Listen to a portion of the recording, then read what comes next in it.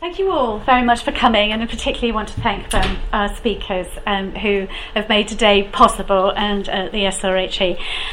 We're focusing on the teacher training of doctoral researchers, and I think because they undoubtedly play a vital, I think invisible role in the education of our students in universities, and are often, in my experience, taken for granted, excluded from module evaluations. They're not really given the level of support that, or seldom observed, or trained to the same level as lecturers.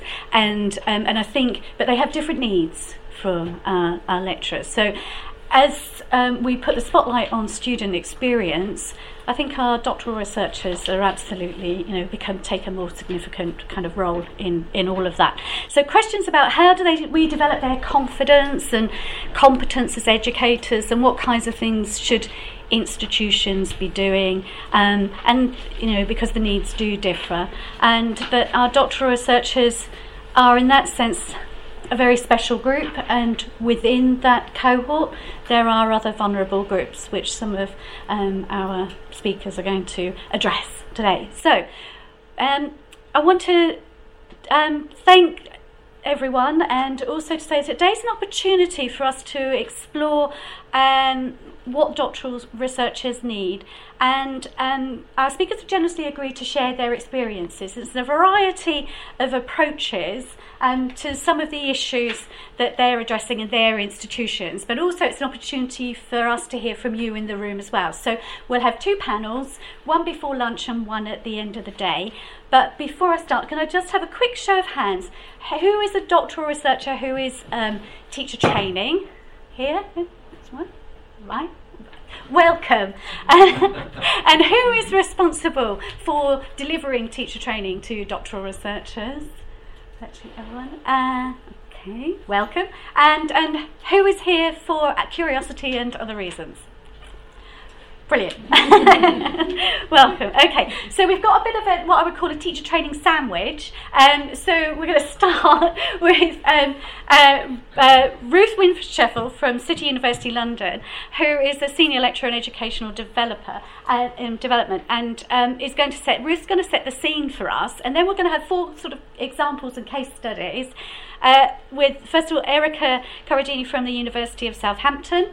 And Erica is a senior teaching fellow in academic development at the Centre for Higher Education Practice, and she's going to talk about a blended approach.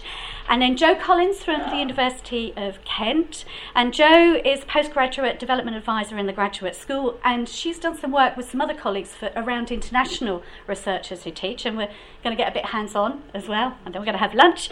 And then this afternoon we have Claire Stocks from the University of Central Lancashire, and Claire is a principal lecturer and academic development lead in the Centre for Excellence in Learning and Teaching, and has taken a broader approach and has used action learning sets to develop progression and CPD.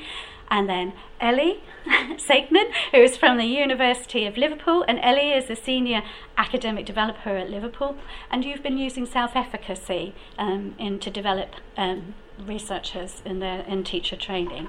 And then we'll finish with the researcher's perspective, which I think is really important.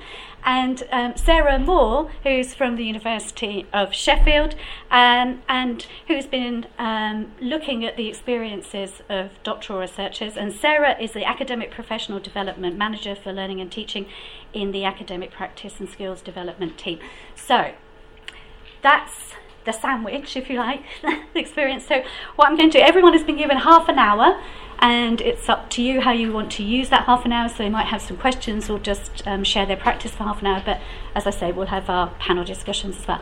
So I hope that we'll have stimulated and shared our thoughts and experience, and so have some things to take away back to our own institutions.